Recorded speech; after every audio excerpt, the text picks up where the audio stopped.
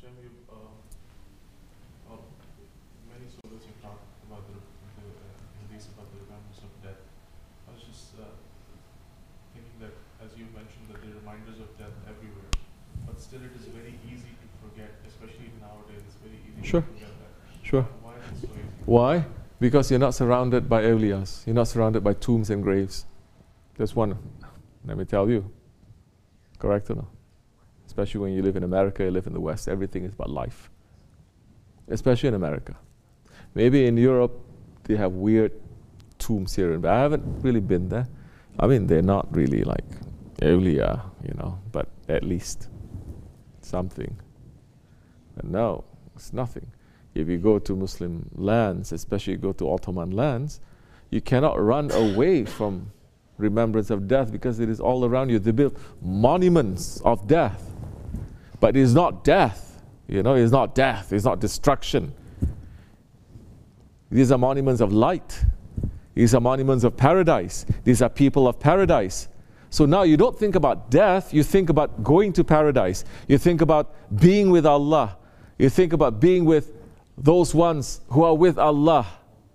That maybe you have so much burdens with everything that you go and you spend some time with an awliya's tomb, all the burdens is lifted. And then that time you say, what is his life? His life is nonsense. And you can't wait for the next life. You understand? This is why we are on top of, these reminders of death everywhere.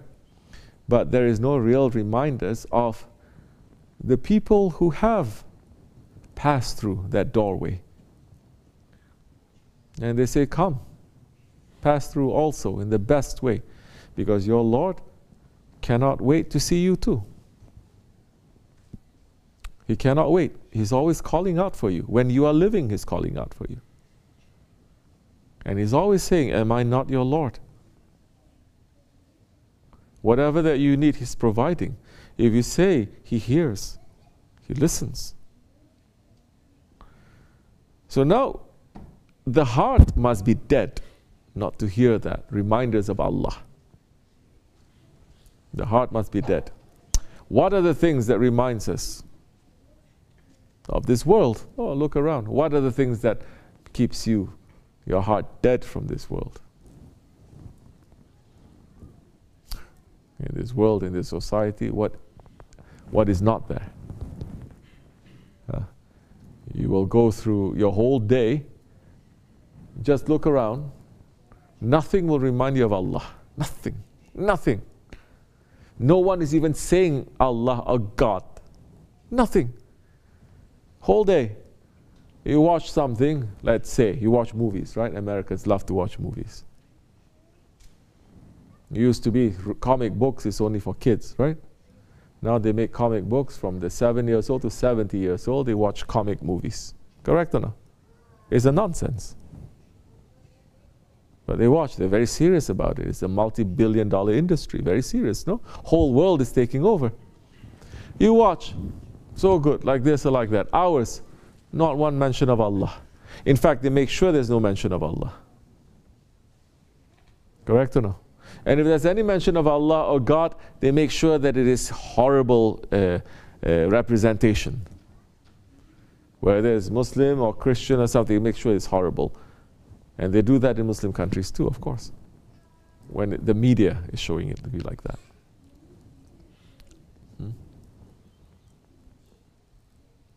People are so thirsty that anything wet, they start drinking in this society. You understand? Anything wet. They say, look, it's poison. It doesn't matter, at least it's wet. But they're giving out springs of fresh water from paradise, especially in the lands of the Ottomans. That people still keep going. They still keep going. They want to be near. They just like it. It's not dark. It's not horrible. There's no darkness there. There's only light there. It's darkness with graves. It's only Christian graves, Christian cemeteries. type of stuff. You understand?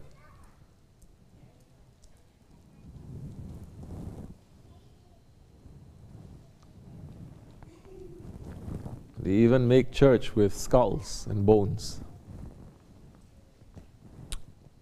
And then you have no idea.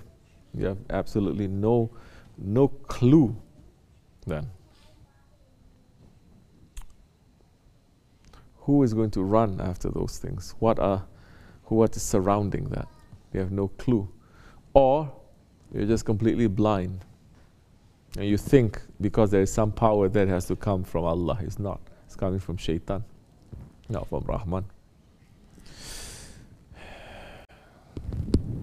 So, you know that. You came back, no?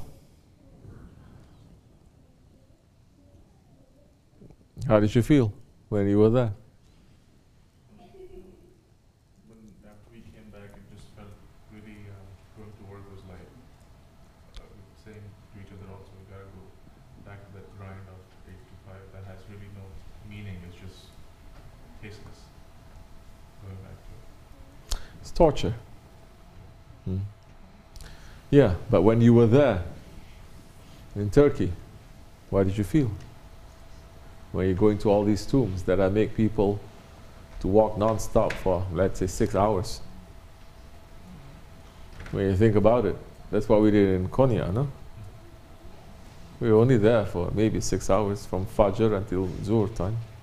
Why are you nodding your head? First you were yawning, and now you weren't even there, you're nodding your head like you were there, huh? Terrible stuff. Maniac. Walking non-stop, right? On lack of sleep and everything. But what do you feel? When you were there in Konya, when you were there in Bursa, what did you feel when you were visiting the tombs? A lot of energy. Life. It's not death, it's life. You get a buzz. And a feeling that is not from this world. That actually makes you to find this world tasteless. Correct or no?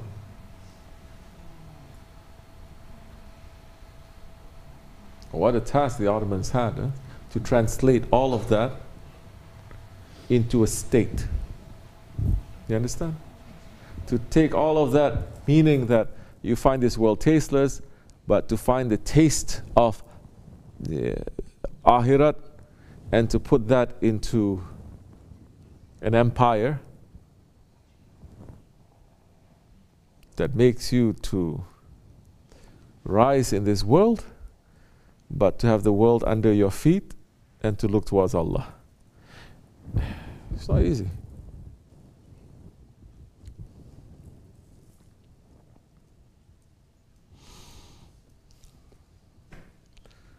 Yeah.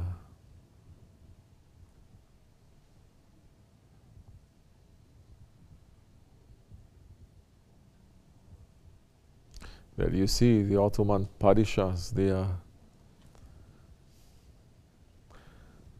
some of them they are, of course they are awliyas, they are, but some of them they are caught, they say we don't want to be Padishah, we want to be Dervish.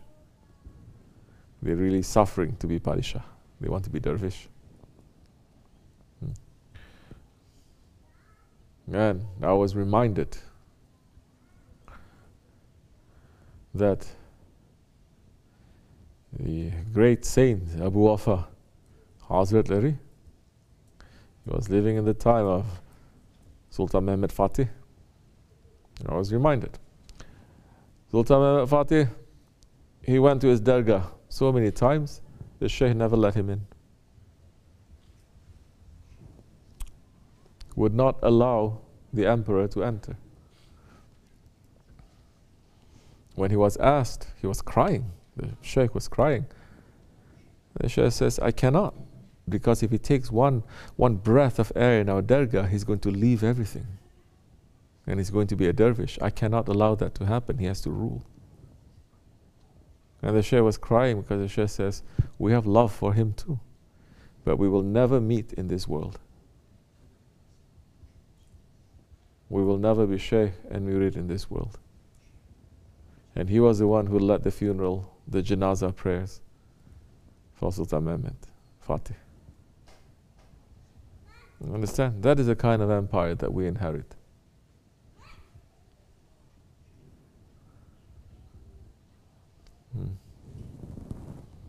So, astaghfirullah.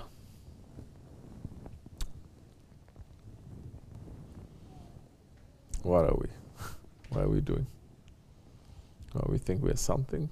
Astaghfirullah. How shameful it is to think we are something. We're doing something. It's an honor for us to even hear their names, to be associated with them.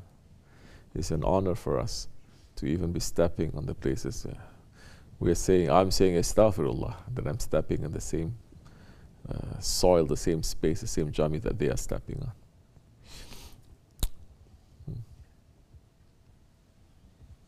But we are here, we have to do our work. So we continue, inshallah. But don't ever let your ego to fool you. Okay?